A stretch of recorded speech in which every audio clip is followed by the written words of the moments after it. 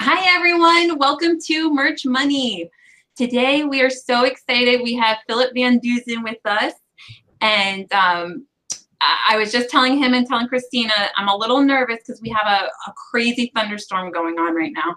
So, hold on. I have the background. Can you guys hear that? Okay, there we go. So we'll see. We'll see if the power lasts and if we can pull this off, but we're definitely going to try. So thank you so much, Philip, for being here. Pleasure to be here. Thank you so much for inviting me, Helen. I appreciate it. Yeah. So for anyone that doesn't know, I'm sure a lot of you do because I've been posting the videos all week. Philip, we've been posting a video every day. So, so guys, if you're watching, please post yes in the comments if you have watched one of Philip's videos this week. I think hopefully we'll have a lot of people saying yes. Nathan is saying he's so excited for the show tonight. So for anybody who doesn't know, Philip was a VP of design at Old Navy and at PepsiCo, and he's had this whole extensive career. So we're going to talk about that and just get another perspective, because a lot of us come from just the e-commerce world, and we don't necessarily know as much about how designers go about creating t-shirt designs and how they do the research and how retail in general works. So anyway, thank you so much, Philip. And let's just start with a little background about yourself. Sure. Well, I was trained as a fine artist. Actually, I have my master's degree in painting, and my original intention was to be a teacher. So after I got my master's, I looked for teaching work unsuccessfully for a number of years. It was very difficult at that period of time to find teaching work. I eventually found a job teaching in the south of France at the Cleveland Art Institute's school in Lacoste, France. And so it was a short, one semester engagement, and I went there and I taught drawing, but I did a lot of printmaking while I was there. I did a lot of monotypes. And when I came back to the United States, I was living in Philly at the time, and I decided to move to New York City. And when I did that, I thought, I'm going to start doing t-shirts, and I want to start putting some of my artwork on t-shirts, because I thought, I had been selling work in galleries in Philadelphia, but I wanted to sell kind of more of my work. So I started a t-shirt company of my own. And I put a lot of my monotypes, very fine art, not very populist looking designs, let me say that way, more art designs. And I took my little sample case and I walked the entire island of Manhattan. This is pre-internet, so that totally dates me. Wow. And went into every single card shop and clothing store and boutique that would have me, and tried to sell my shirts to them. And, so I was doing all my own, buying volume, doing production, holding the inventory while I went out to sell it. I also did a lot of street fairs.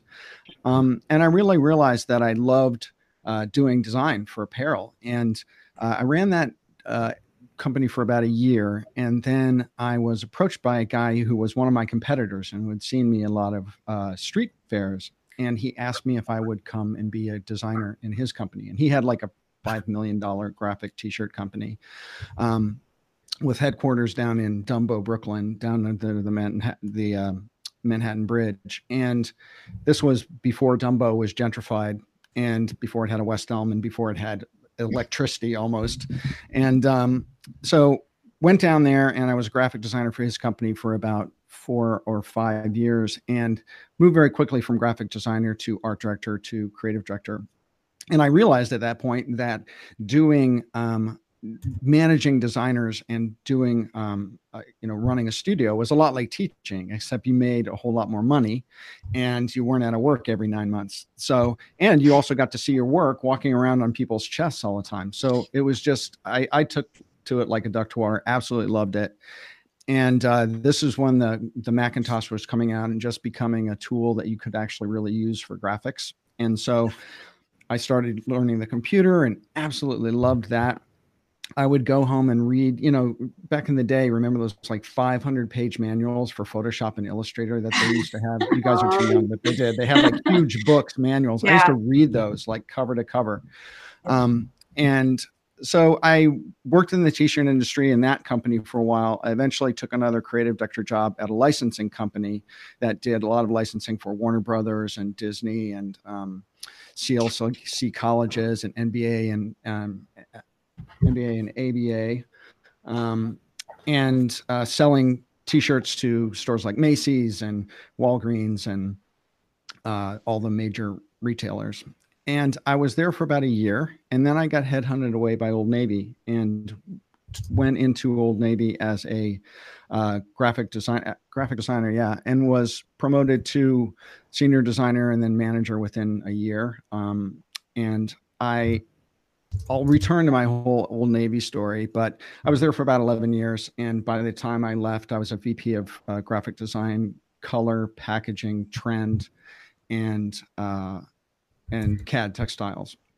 So I had about 65 people on my team. And after I left Old Navy, I went over to the agency side. So I worked on a couple different global branding agencies doing brand strategy and brand identity for a host of the Fortune 100, everyone from Coca-Cola to Pepsi to Chevron to Safeway to PetSmart, Johnson & Johnson, the list goes on. So huge number of big clients in that period of my career.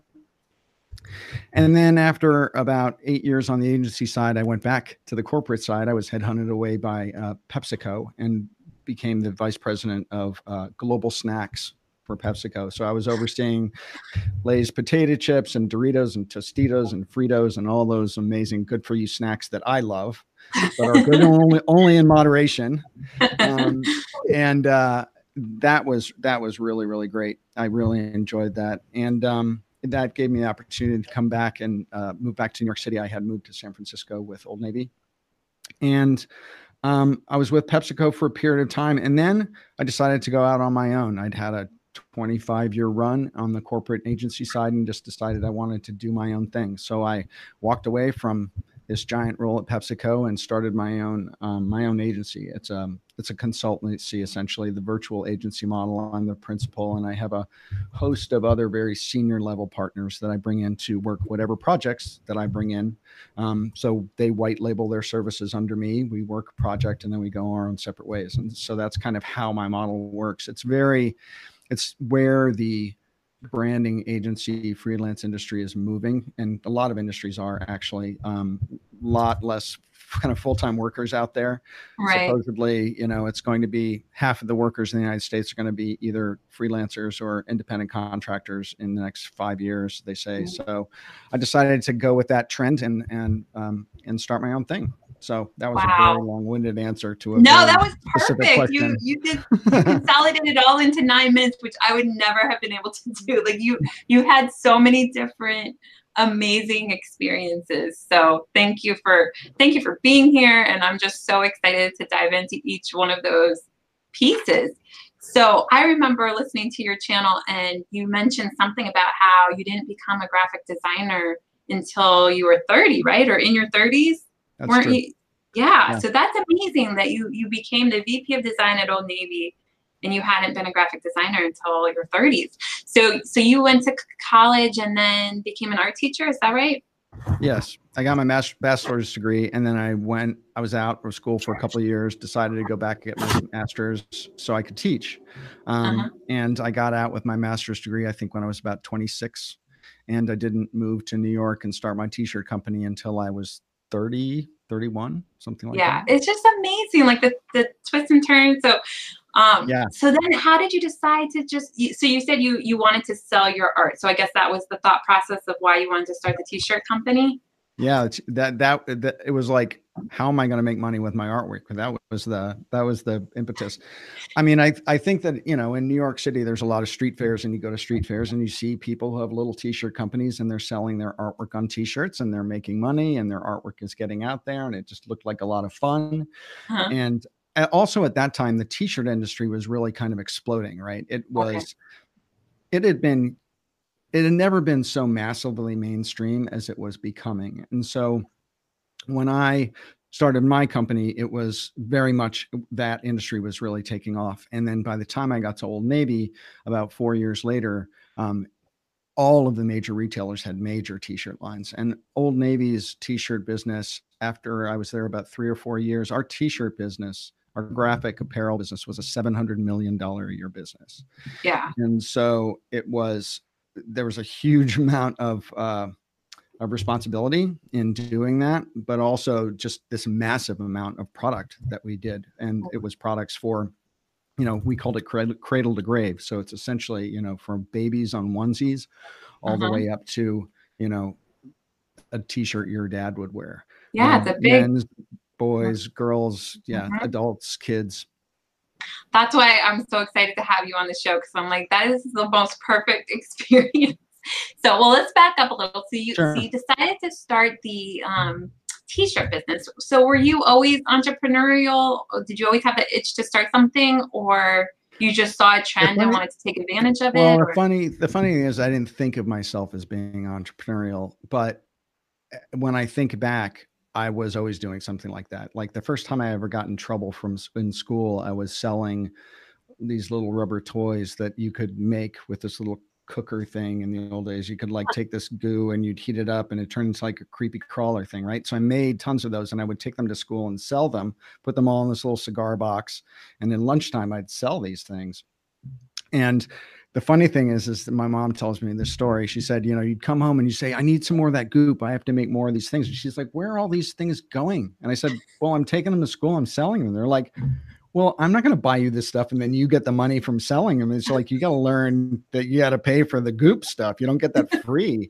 And I was like, oh, okay. So that was my lemonade stand moment when I realized that, oh, you have to pay for materials and then you have to sell it for more because you got to pay for your materials.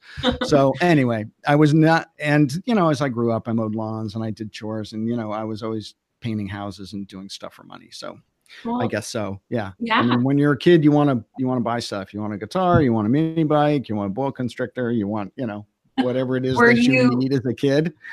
Were you drawn to just like creating things and coming up with ideas, or were you drawn to the idea of like, oh, I want to make more money? Or was it like what do you think was the driving factor?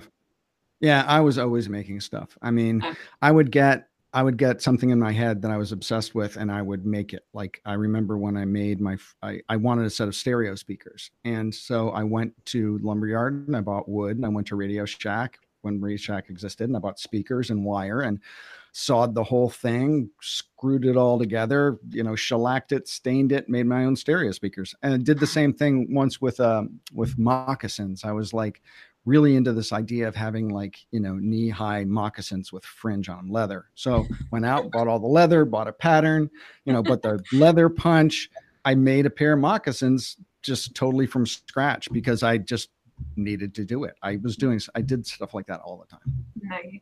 So you were definitely creative. We're getting that vibe. You're a creative person. What about the art side? What made you decide to go to art school and pursue that path?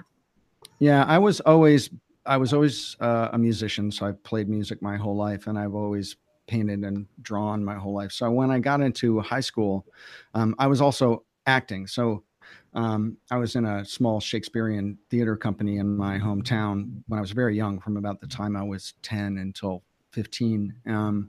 And so always very artistic in just about every medium. And when I got to, I went to boarding school up in Massachusetts, and everyone there, when they were leaving boarding school, were going to, they were going to Harvard and Yale and all these places to be a lawyer or a banker or whatever. And I went to art school. So I was like this total black sheep.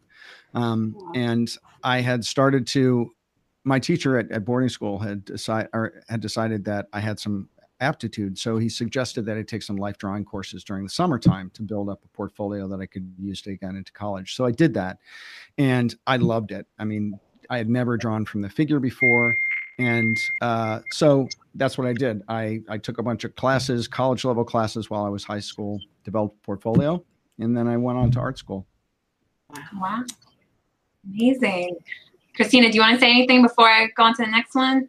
No, go right ahead. I'm enjoying, okay. Taking it in right now. Yeah. So I'm telling you guys stories that I've never, ever talked about. So I always bring out getting all the dirt. Bring out all the stuff out of people.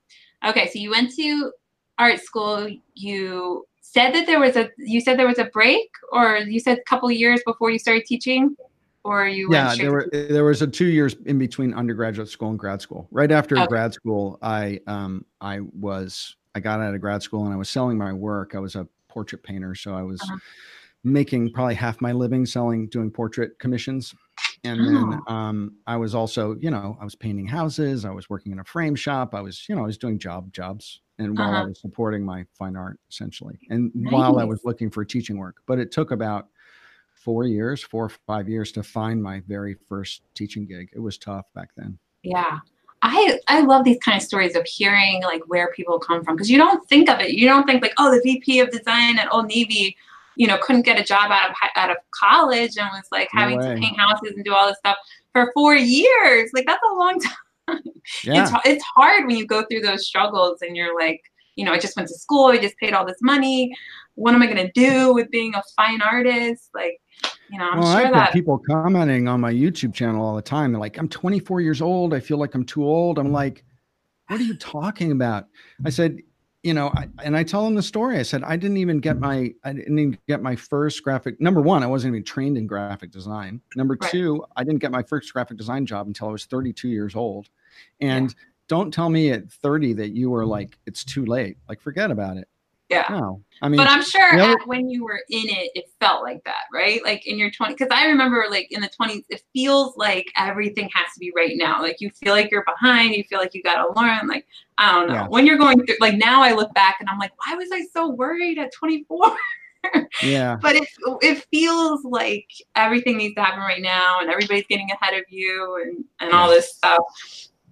Well, it did. And I have to say that the transition from being a fine artist to being a commercial artist was not easy. Emotionally, it was not easy. Like I was waiting tables, I was working frame shops, I was looking for teaching work. It was frustrating, and I was getting older and I was thinking, I don't want to be waiting tables when I'm 40 years old. And so, I want to share this because I talk about webs of a career. Like I got the ex CEO of Gap Inc., a guy named Paul Pressler. I was doing a project for him and we were talking once and he said, Phil, a great career is more like a web than it is a ladder. And I thought that was the greatest comment because he said, it's not always a straight line and every side jog that you take just makes the whole structure stronger. And some of these things are not linear. They don't line up. They're not logical. They don't even make sense while you're going through them, but they will eventually build on each other and will make some aspect of your career stronger.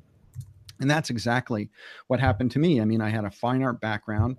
I started a t-shirt company that led to learning the Macintosh, that learned to move to putting my artwork on apparel.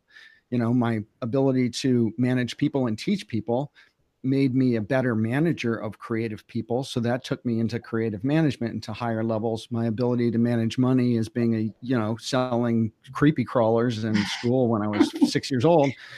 And understanding money, that helped me advance as well. So all of those little things, they all go together. And so I try to tell people that it's never too late. It's absolutely never too late to do anything. You can make a career shift at any time if that's what you want and you have enough passion about it. And sometimes it doesn't even have to make sense. The other thing that I wanted to say, and I talk about this all the time on my channel too, which is people are always saying, find out what your passion is, follow your passion, And I think I think passion is a very heavy word. Like passion carries like 2,000 pounds and it's a very intimidating word. And so when I'm talking to the young people that I'm coaching and the entrepreneurs that I'm coaching, I tell them, don't try to find out if you follow your passion and do your passion, you're going to hate your passion by the time 3 years in, because you're going to be doing your passion and it loses its allure. I say, follow your curiosity. That's what I tell people. It's like when you're curious about something, pursue it, dig into it, see if it's something you might be interested in. And that's what I did through my career. And it served me very well. I love that. And that's such a good way to explain it. Cause I had so much trouble explaining to my friends, like why I quit my job and I was packing boxes of random stuff to ship to Amazon. Cause I couldn't say that's my passion, cause it wasn't, but I was like, I just felt like so much like I need to do this and learn how to be an entrepreneur and all that stuff. But it's hard to explain while you're going through it. So I love that, chase your curiosity, because I had a feeling like I needed to do it, but I didn't exactly know how to explain it. And I couldn't really say it was my passion, but Yeah. So, okay. So it seems like you've had a connecting force of you do what you do what you're curious about. So because I'm sure like it wasn't that easy an idea to start the t-shirt company, right? Like that wasn't necessarily something that people thought would be easy to do. And it wasn't profitable either. I mean, the apparel business is a tough business. The t-shirt business is a tough business. And I learned some very painful lessons in doing that. And one of them was that in order to make money in apparel and t-shirts in particular, you have to do volume. You have to sell a lot of volume because your profit margins are so small and there's so much competition out there. And, you know, I never really ran the numbers when I was starting my company, and I invested a lot of money in a lot of designs that weren't selling, and I didn't test the market when I was trying to find out what was selling, and ended up with a lot of product that was not moving. And so you have to, you know, my first thing out of the gate was not this rip roaring success, and that also contributed to my going to work for this other guy who had a successful, you know, $5 million a year t-shirt company, because he obviously had it figured out. He had a bunch of, you know, he had a big loft space. He had a bunch of 12 color presses. And I was like, I'm going to go work for this guy and see how it's done. And I love that. You know, and that's humble too, because sometimes people feel like, oh, well, I failed, so I guess I'll go back to being a teacher. But you were like, oh, maybe I'll just go work for somebody who's doing this business that I want to do. Well, and it was also like, oh, I got to pay my rent next month. Like, seriously, that's, I mean, and I have to say, you know, part of my curiosity is like making sure that I pay my rent. I mean, back then I lived in New York City, in Brooklyn, before Brooklyn was cool. And it was expensive in comparison to living in Philadelphia. And I have to say, some of the decisions I made along the way, especially the move from being a fine artist to being a more commercial artist and in the apparel industry, was driven by money. You know, I wanted to make money. I was 31 years old. I didn't have any money in the bank. I'd burned through a lot of my savings doing this t-shirt company. And I knew that I wanted to get a career that was going to get me somewhere. So I was ambitious, and I applied myself to this new endeavor that I did as soon as I decided that I wasn't going to be a fine art painter anymore. And I put just as much of my back into it as I did anything else. And I think it's grit. You have you have grit, where it's like, no matter what happens, you're going to stick to it and you're going to figure it out and you're going to find a way. And, you know, it hasn't been all roses either. That's the other thing I want to say is that, you know, I've been laid off because of, you know, the two different financial downturns. I lost major executive positions. I was laid off after 11 years at Old Navy because of a major restructuring, where the president and all the vice presidents were like cleared out when this huge management company came in. And that was a wake up call. So, I mean, it's not like adversity doesn't hit you in the face multiple times in your life. It's just a question of kind of what you choose to do with it. And yeah, I've had some great positions, and, you know, it's been very successful when you look at my LinkedIn profile. But if you were also to look at how many years I've been out of work, or how many times I was laid off, or how many times I had to move across the country for a job, it's a lot. and I want people to know that, you know, because it's not like a cakewalk. You have to, you're right. And what I'm responding to is you're right. It's great. Yeah, it's no, like I can tell, because I'm pretty good at being able to read people. And that's one thing that I like. I gravitate towards people that have been through a lot. And so I could tell, I'm like, you not only went through a lot, but you stay positive and you keep learning. And every time you get knocked down, you end up at a higher position. So I think that's amazing. So you started your t-shirt company, you worked for the other guy, and then working with that other guy, is that when Old Navy found you? I went and worked for a licensing company for about a year. And what I was doing, it was one of the worst jobs I've ever had in my life. It was like, it was in the garment district in New York City, which is around the most populous and dense part of the business district in New York, 34th Street. And we were in a windowless studio.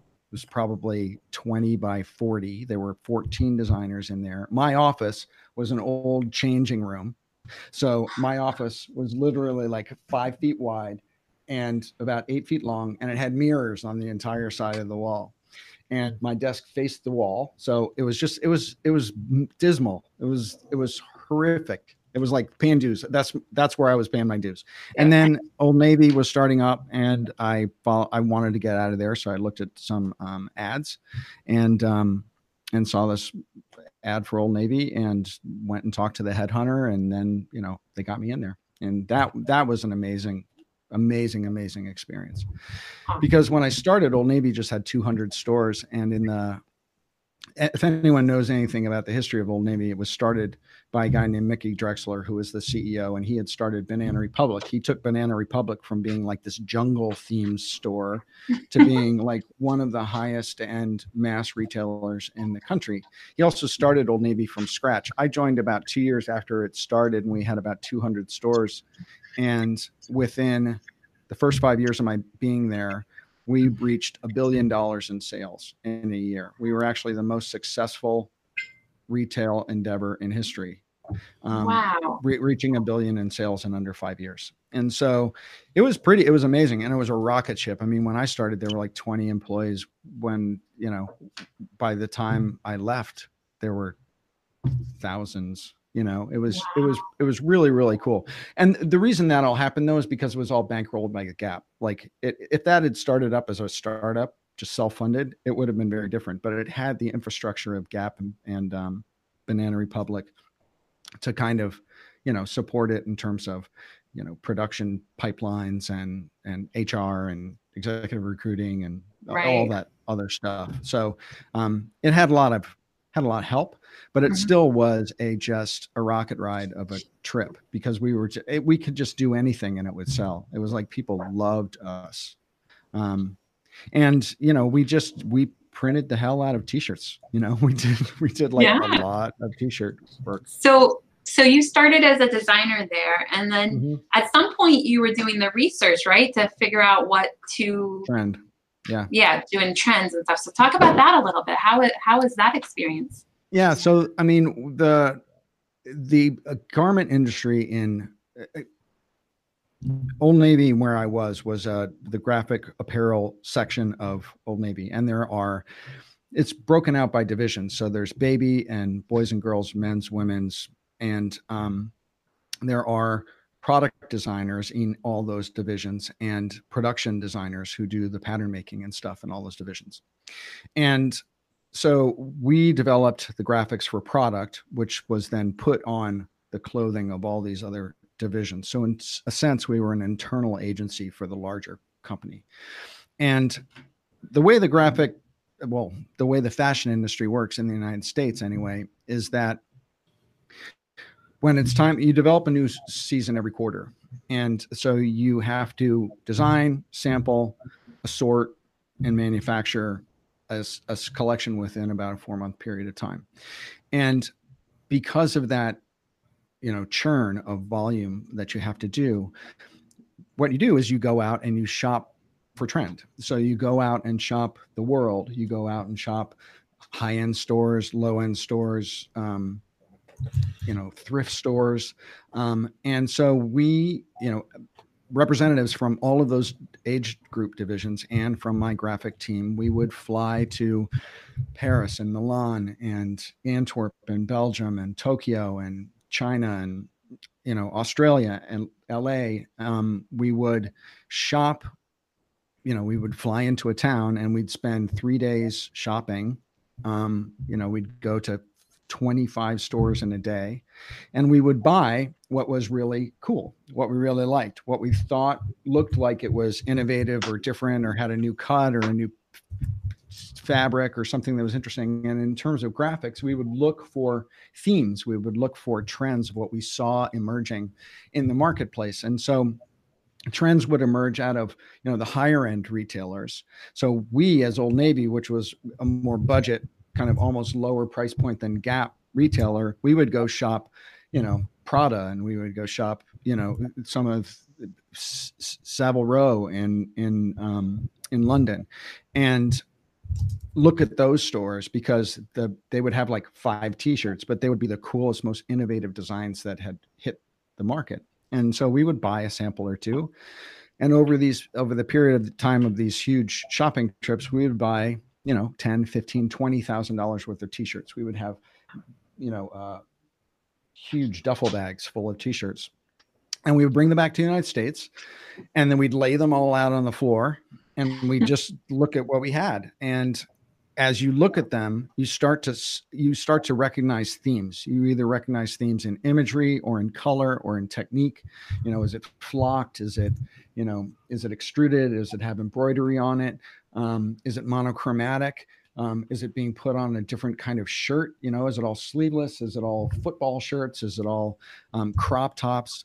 And you know, are there a lot of puppies and kitty images? You know, or are there like a lot of like, you know, tattooish kind of rough rock and roll stuff? And you'd start to look for themes, and then you would pull those t-shirts together in little groupings and create essentially themed collections for inspiration.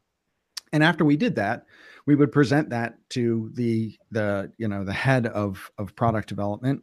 And then we would go off and we design our own designs, but using those as inspiration. So we weren't copying people, but we were using those themes and those ideas that we had pulled together as inspiration to do our own designs. That's and really, so, really quick, just to stop you right there. So this is something that we all talk about in the community. It's like inspiration versus copying. Yeah. So to go a little bit more in detail about that, because what we do is we do most of our research online. Some people go to stores. So there's all different people.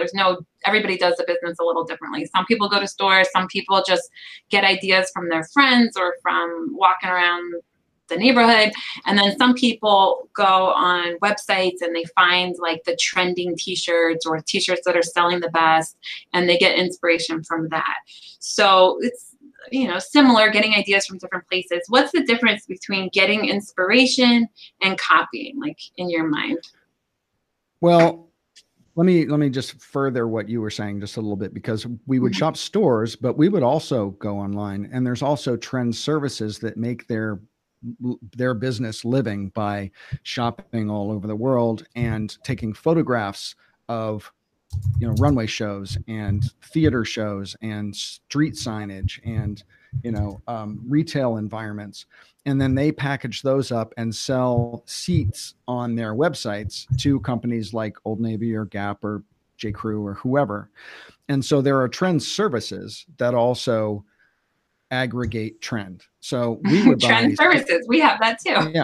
Yeah. And so you would look at what they did, and then you would do your own shopping and develop your own ideas. You would go online. You would also pay attention to what's happening in your own backyard, what your kids are wearing, what you're seeing people wear in school.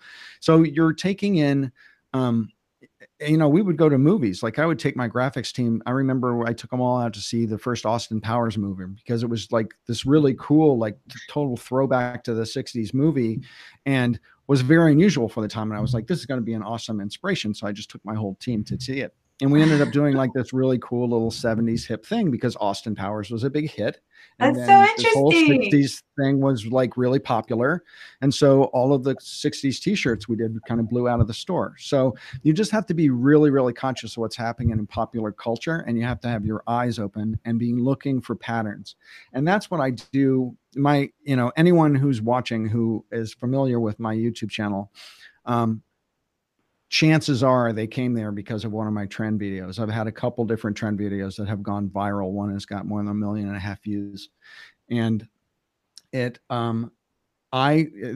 graphic design trends that I have created and developed in exactly the same way that I did it when I was in the apparel industry. So I take pictures out of retail stores. I take pictures of books. I look at what's trending on Amazon. I see what all my designer friends are looking at. I go on Behance. I go on Pinterest. I go on design websites, Communication Arts.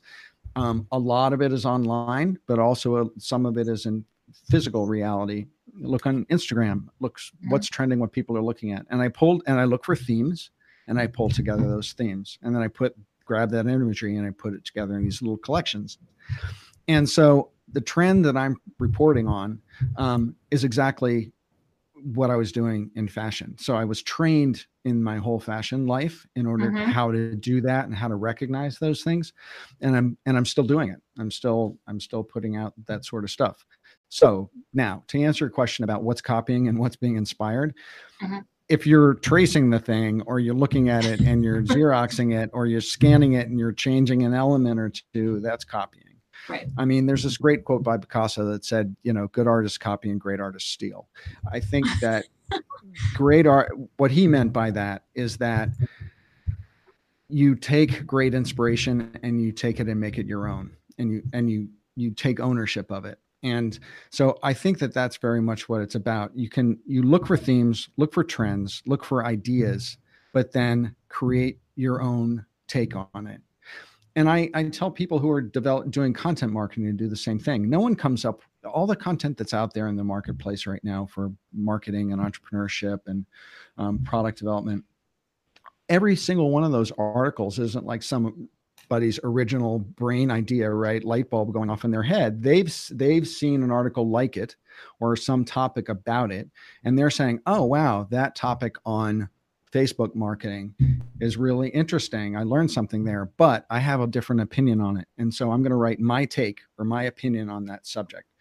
And that's kind of what being inspired is like. It's like, it's not wrong to look at somebody else's design or wrong to appreciate someone else's work, as long as you don't copy it wholesale. If you take it and are inspired by it and it takes you somewhere creatively and you can build on it and make it yours, that's being inspired. Perfect. Thank you so much for that explanation, because that's a big topic. Because, you know, it's so easy now with the internet to just see like what are the trending shirts, and then you see all of a sudden the next day like 100 more shirts with the same phrase or the same kind of idea. So people get very frustrated, and you know, people start accusing each other like, oh, well, everybody's stealing and nobody's being original, and some of it's true and some of it's not. And but I really like your explanation. I think all of you guys watching, we got to listen to that again. Take all this. Well, here's what I would say. I just did a video on it, actually. Like what do you do about copycats? I shared it in the group, so everybody watched it this week. Good. Yeah, I mean, and you can't. And in the fashion industry, that's exactly the same thing. Because Old Navy was so popular, people were knocking off our designs like wholesale, like scanning it, knocking it off. Right. And the only thing you can do is keep designing, keep innovating, keep doing new stuff. And if people are treating you like a leader, embrace it and go forward and be the leader. You know, don't, you know, get all bent out of shape and they're copying my stuff. Wham, wham, wham. Right. It's like design something better and make them want that too. You know, that's what it's about. You can't, you know, unless it's like wholesale theft and you want to get a lawyer involved and like this company is Old Navy and they're making $10 zillion off your design. Yeah. Sue them, get paid. That's absolutely. But, and I'm not a lawyer. Just have to say that. Yeah, we always have to say that too. None of us. That's my caveat. We're also not financial advisors. Let's get all the disclaimers out all of the the way. disclaimers. Yeah. So, all right. Well, perfect. So you did all that. That must have been fascinating. Did you have so much fun traveling the world, or was it like a drag that you were never home? No, here's the funny thing. And this is, you know, this is somewhat un-PC, but I'm kind of an honorary gay man because I was in the fashion industry for so long. But the fashion industry is mostly made up of women and gay men. And I was like one of the few token straight guys in this whole industry, I think. But it is, it was a lot of fun. And I learned a whole lot. It was incredibly inspiring. And I think that my experience in shopping the globe, and I was traveling internationally quarterly, and I've shopped more stores than I ever want to go back to. But I learned a lot about retail. I learned a lot about designing collections. I learned about pricing. I learned a lot about, you know, visual merchandising. I learned a lot about branding, a lot about packaging, hang tags, in-store signage, all this sort of stuff that is outside of just the product itself. And then also culturally, you know, being exposed to all of those different cultures over such a long period of time informed so much of my design sensibility, I think, and my perspective on business and on creative professionalism. Absolutely. that's a good segue into branding. 'Cause I know you're an expert with branding. We have all different levels of people in this group with branding. Some people don't have any brand at all, and they just put t-shirts up on merch and Etsy and places like that. And then some people have established brands. So what kind of advice do you have for people that are just at the beginning stages of starting a brand? Do it right the first time, as much as you can afford.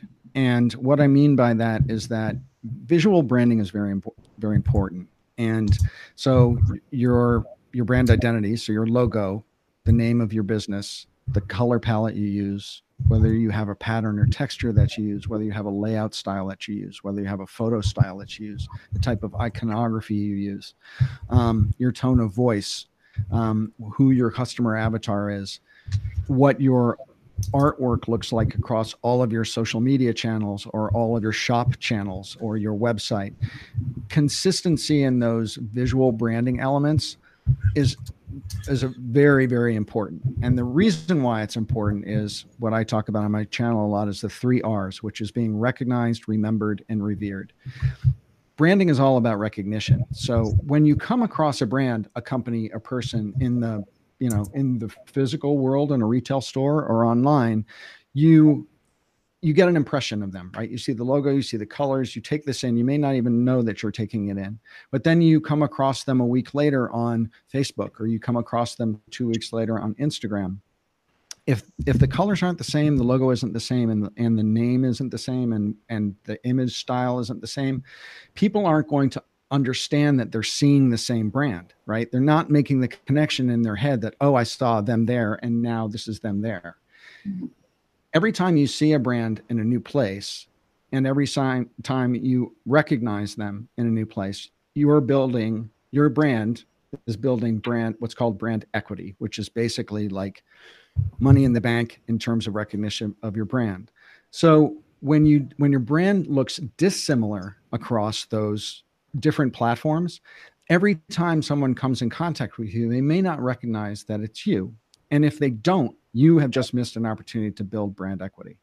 So the big point of this is like what happens with a lot of entrepreneurs is they'll go, oh, I need a website. And then they design the website, they put colors and fonts and a logo up there, and they go, oh, I need a banner for my YouTube channel. And then they do a banner and it looks like something totally different.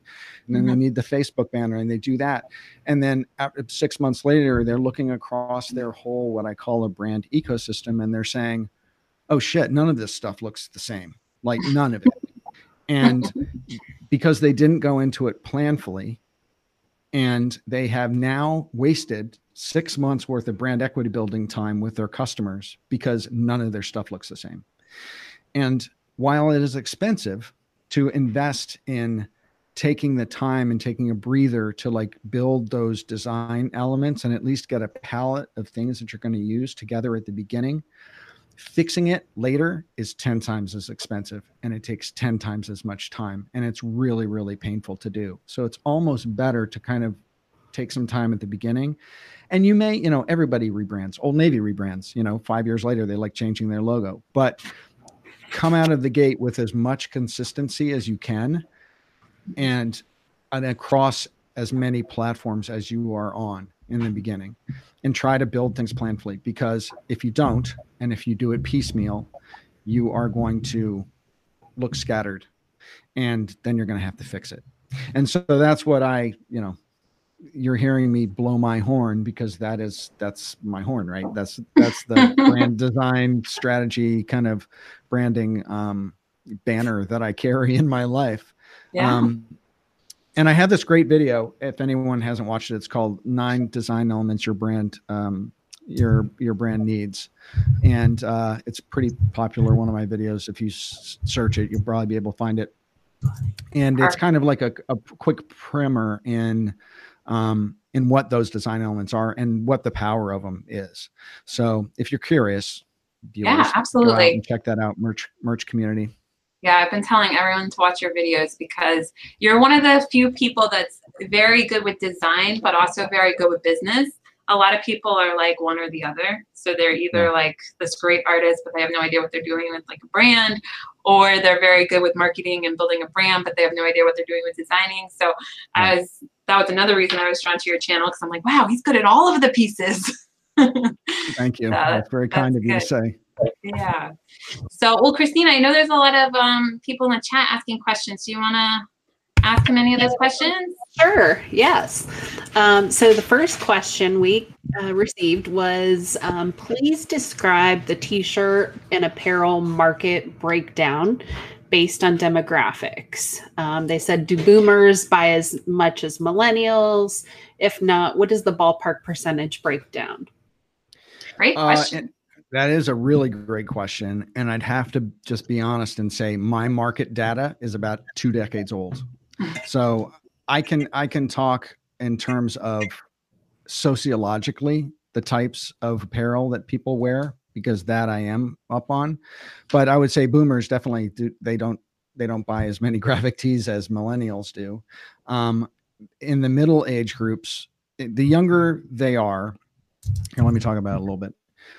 Kids who are from 6 to 10 years old, there's something called aspirational buying. So what happens is kids who are 8 to 10 years old, they want to look like 12 to 14-year-olds, right? So they will try to buy clothing that is older looking, or what their siblings are wearing.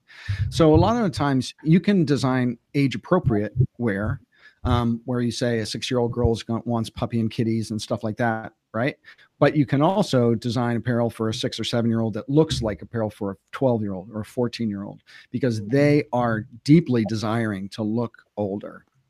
And that happens all the way up through the early 20s. And then in the late 20s to 30s and 40s, the reverse happens, meaning the older people start buying things so they can look younger or more hip. Right. And then there is the smaller contingent of people who are buying age appropriately, but then there's also people who don't care anymore and they just like buy whatever because they've just lost their fashion will to live. Right. And so their fashion will to live. But I mean, the age, in terms of the market and in the t-shirt world, I would say the largest part of the market is, well, in the younger ages from, infant to probably 8 years old, the apparel that's adorned with graphics is more functional apparel. So it's like onesies and it's jackets and, things like that. When it gets into kind of the tweens and teens, then it becomes kind of more fashiony, and you're wearing a logo or you're wearing an image that you want to project, whether it's, a game or a band or, whatever it is that you want to communicate. And then it's more about communication on those kind of like 10 to 18-year-old ages. And then when you move into the 20s and early 30s, it becomes more around, there's less message that people have to say. Like, they're not dying to communicate so much outwardly with their chest. They're really looking more for something that looks nice with their other clothing. It's much more of an ensemble kind of thing. Mm-hmm. In terms of volume of market, I would say the volume of market in t-shirts is definitely the highest between like 14 and 18. That's what I would say. Okay. Great. That's perfect. Okay. The next question is, how do you get past shiny object syndrome? And everybody, God help us people who are exposed to the internet, because especially ADD kind of designers like myself, where it's like squirrel, and it's so easy to get distracted. And I don't know exactly what that question is referring to in terms of like shiny object, in terms of like, the new social media platform that everyone's going, Periscope, right? Everyone was like, Periscope for like 6 months. And then who talks about Periscope now? Nobody. Yeah. And so I think what's really important in terms of platform, or in terms of, maybe the application that you're using to do the work, or the platform you're using to sell your products, start small, to the greatest extent that you can before you grow. I think overarchingly, people try to be in too many places. And what they do is they end up being in too many places badly. It's better to show up in a fewer number of places really well than it is to show up someplace badly. And I'll give you an example of that. I didn't even get on, I've been on the internet and, doing social media and content for 10 years, right? I didn't even get on Instagram till like 6 months ago because I couldn't support it, right? I had a YouTube channel. I had a newsletter. I had big content commitments on those two platforms. And so I showed up on YouTube and I showed up in email. And that's where I put my back into it. And I have a small Facebook presence, small Twitter presence. I'm starting to show up more on Instagram, but I'm very consciously putting my entire effort into just a couple of different platforms. And I show up on those two platforms really well. And so that's what I would suggest to people is find out where your customers are. Be thoughtful around where your potential customers are hanging out. Be there and be there really well, and try not to be everywhere, because it's such a example of geometric diminishing returns, right? The more platforms you try to be on, the worse it gets. Yeah, that's a really good tip, and you definitely showed up on YouTube. We can tell that you put your effort there because you've done very well there. Absolutely. Yeah. We've got one more question. Okay, so this one says, Philip, as a veteran, having played at a high level and also venturing out on your own, what advice would you give people in our community of print-on-demand designers who are mostly focused on merch by Amazon? So in that case, we don't have direct, interaction with the customer per se. We don't know who's buying our product. That is, and I'm just going to be honest about it, that's a problem. And I have this saying that says, don't build your brand on borrowed land. And that is why, and I make social media platforms or merchandising platforms, and I'm not going to say Amazon's going away overnight. It's not. But social media platforms can fold, right? And what happens is you'll build an audience on a platform and then they'll change the algorithm, or they'll stop promoting your content, or, the whole world will suddenly go to Periscope, whatever it is. Think about the people who invested an incredible amount of time and energy on MySpace. Where's that now? And so you have to try to not build your entire brand on borrowed land, because you have to control, or at least be able to have direct contact with your customer. And so that's why at the end of every one of my videos, I ask people to join my newsletter, because then they are on my mailing list. I don't spam people. I only send them an email once every 2 weeks. But that way I know who they are and I have their email address and they know how to get in touch with me. And so we then have a direct relationship. And when I go live, I send it out to my email list. So my email list knows when I go live first. And if YouTube decided to change its algorithm and shave off half of my followers because, they didn't watch a video for the last 3 years or something like that, platforms do crap like that. Mm-hmm. And you can do nothing about it. The only people that I control or have any influence over are the people who are on my email list. And so what I would say is, I'm not sure, I am not on merch on Amazon, so I apologize if I don't understand exactly how that works, but you're selling your stuff and Amazon is shipping it out to people and you're not getting their name or their address or their contact information. If you have any control over the unboxing experience, meaning what they get in the box, or whether you can put a hang tag on your t-shirt that has some sort of contact information on it, if there's any possible way that you can get those people driven to your website or to your email list, or to drop you an email, or somehow make direct contact with them so you can start to capture a database of your buyers, that's the only way you're not going to be exposed to this borrowed land syndrome. And it's a tough thing to hear. I mean, and I'm I'm not guilty of it. I mean, I built a huge community on YouTube, and my email list is just a small fraction of the people who subscribe to me on YouTube. But the only people I can communicate with directly are the people who've made that leap. And they're the ones who are most dedicated to me, right? They're the ones who care about me and what my message is and what I do the most. And so if there's any way for you to foster a deeper connection or get people to make that leap over to your real estate, that's what you have to work for. Thank you. Great. Does that answer the question? Yes, that was perfect. Okay. And I know we're getting close to 9. Do you have a couple more minutes for another question, or you gotta go? Yeah, I can go as long as you want. I don't care. Oh, I've awesome. had coffee.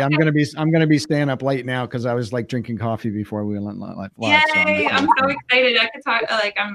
We're learning so much from you. So thank you. Cool. Yes. We've got another question.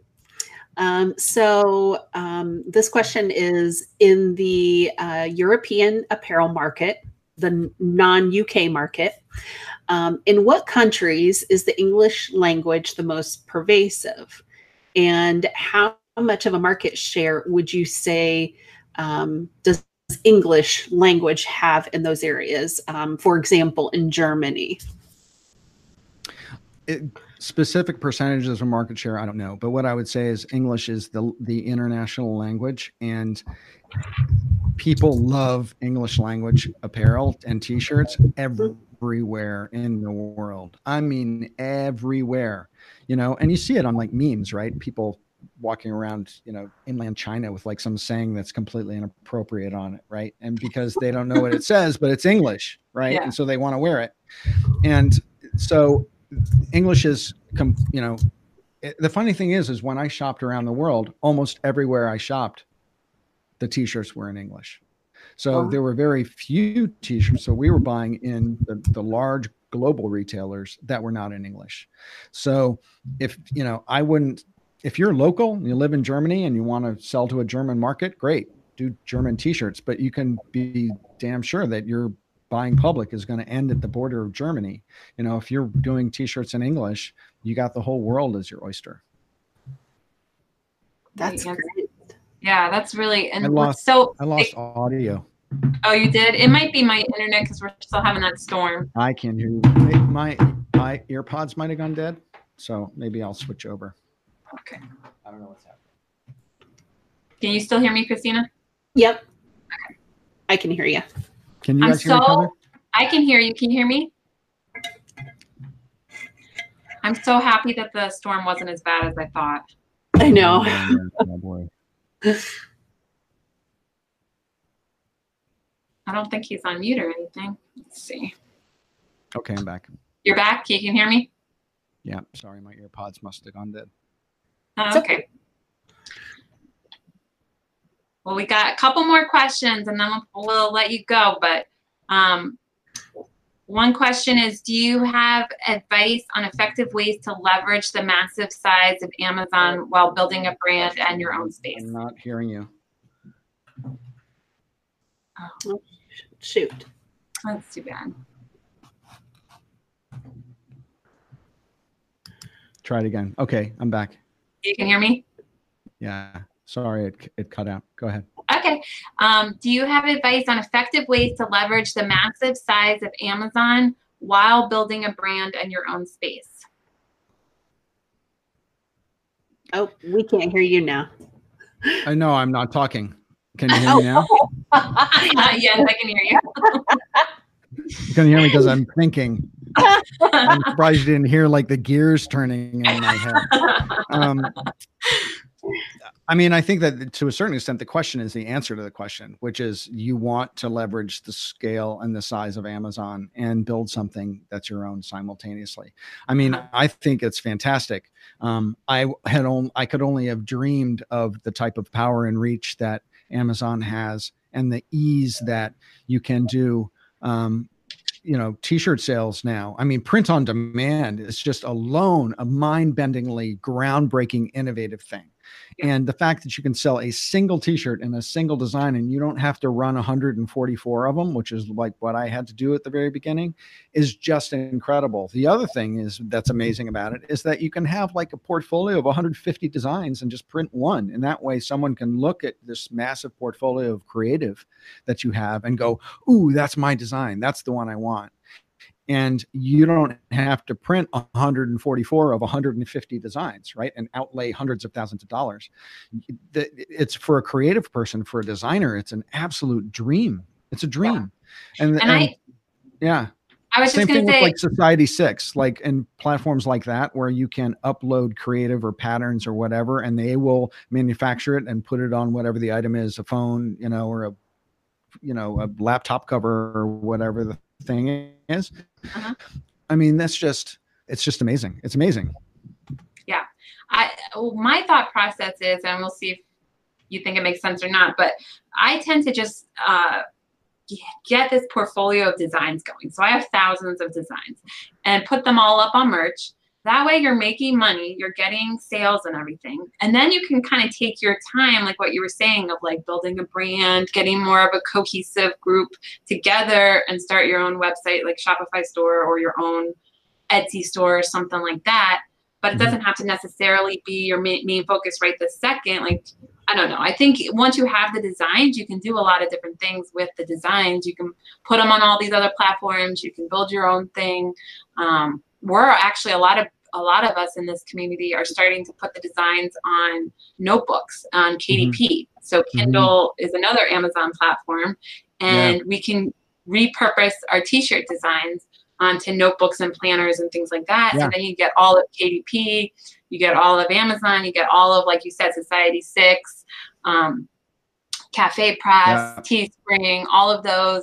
And then you can take some of your designs and start to build your own brand as well on Shopify. Okay, so here's something I just thought of while you were talking, and that is that brand differentiation in any crowded category is the most important thing. If you're in a very crowded category, t-shirts, like that's a crowded category. Everyone and their mother can do it now.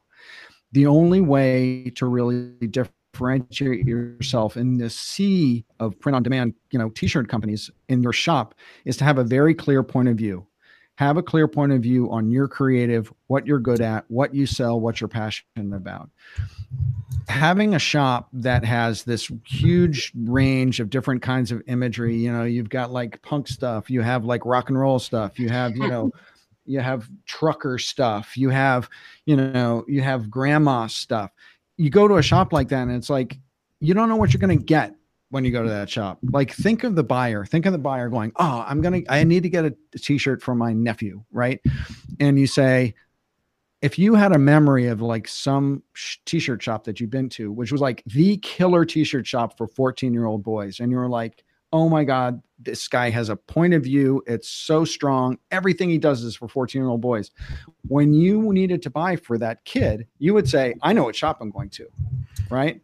And so establishing a point of view on your creative and on your portfolio, so people can self-select. They can say, I'm going to go to that person when I want to buy that thing. But if you sell everything in the kitchen sink, then no one's going to remember you for anything, right? You're not going to be memorable and stand out and be differentiated from the other competitors in your category. You're just going to be the same. Now, the danger in this is that you're putting a stake in the ground. You're having a point of view. You are making a choice, right? You can make a choice around what really sells for you, right? And focus your collection on like only the things that sell. You can focus your collection on the things that you are personally, as a creative person, really passionate about and say, damn the things that sell. But you have to make a choice. And the clearer and more obvious you can be about what your point of view is what's going to make your brand stronger and make you more memorable. Here endeth the lesson. That's my soapbox. I just stepped off my soapbox. Mic drop. Yes, that's it. It's a really important one. It is. Yeah. And my very first t-shirt company, I suffered from that. I was putting a bunch of fine art that I did that I was very personally in love with on t-shirts. I thought it was great. People hated it. People hated my artwork on a shirt. It looked great on a 6x5 foot oil painting on the wall. But when I was on a t-shirt, people were like, what the hell is that? And then I would start doing these like New York tourist shirts that were like, you know, kind of punk clip art, you know, not clip art. They were kind of like cut up Xerox, like rock and roll posters. People loved them. And I liked making them. And I stopped putting all my monotypes on shirts because they weren't selling. Even though I loved them, I couldn't keep that sacred cow, right? It was a sacred cow to me, but eventually you kind of have to wake up and smell the sales results, right? Wake up and smell the sales results. I feel like there's so many good quotes in this interview. Yes, there are. Wake up and smell the sales results. I love it. All right. Well, this is fantastic. Was there anything that we forgot to ask you, or anything that any advice that you have for people in print on demand? I'm just excited for you guys. I just think it's amazing. You know, if I said, if it was 20 years ago and I was just starting off, this is what I would be doing. I would be doing print on demand. I think that it's great because you can have as much artwork as you want, and you can, you know, you have your own digital stores, you have your own digital presences. You don't have to make massive investments. I just think that it's great. And so I think your audience is very smart, number one, for banding together and paying attention to what each other are doing and learning from each other. And I think that that's very smart. So, you know, that's one of the things that has skyrocketed my entrepreneurial career in the last 5 or 6 years, is my involvement in entrepreneurial communities and masterminds.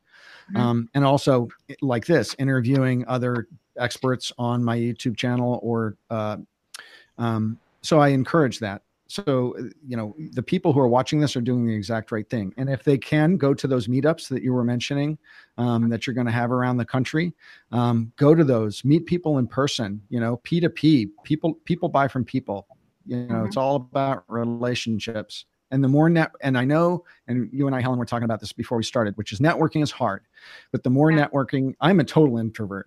You wouldn't think it, especially after I've had a lot of coffee, but it is, the more networking you do, the easier it is. And so just put your hand out and say hi to people, and you never know where it's going to take you. It's going to take you on some great web of a career. Yeah. Wow.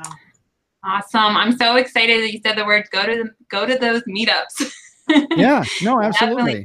You should. Yeah, and you guys can just go right on merchmoney.com, and has all the events listed, so you guys can see what's coming up next. Awesome. Well, thank you so much. I really appreciate your having me on. It was great fun. Oh, good. And everybody, please, please, please go subscribe to Philip if you're not already. I think almost everyone did this week because I posted so many videos, but if you didn't, please go subscribe to his channel. It's linked in the description. Okay. And sign up for his newsletter. Yeah. So go to philipvandusen.com. philipvandusen.com/muse, MUSE. My newsletter is called Brand Muse. So it's philipvandusen.com/muse. And you can sign up for my newsletter, and you will get, as an opt-in magnet, when you sign up for that newsletter, you'll get a link to download my PDF. It's a mini ebook called 9 Brand Design Elements You Absolutely Positively Need. And that will outline a lot of what I talked about very early on in this show. So you get a little bit of a freebie. Great. Thank you so much. And guys, every single person should subscribe, because there's very few people that have every piece of the puzzle. So he gives lots of business advice, entrepreneurial advice, design advice. It's the whole thing. So I've learned a lot. Thank you so much. I'm so glad you started the YouTube channel. Well, thank you. And thank you, Christina. It's a pleasure. I really appreciate you guys taking your time to talk to me today. Yeah, it was fantastic. So my mind is like spinning with ideas now. So well, don't be shy. Reach out to me directly. You know, that's why we do this, build relationships, right? Yeah, absolutely. Well, thank you so much. Yeah, really appreciate it. And thank you guys all for watching and commenting in the chat. Yeah, thanks everybody. All right. Well, everybody have a good night. We'll talk to you next Monday.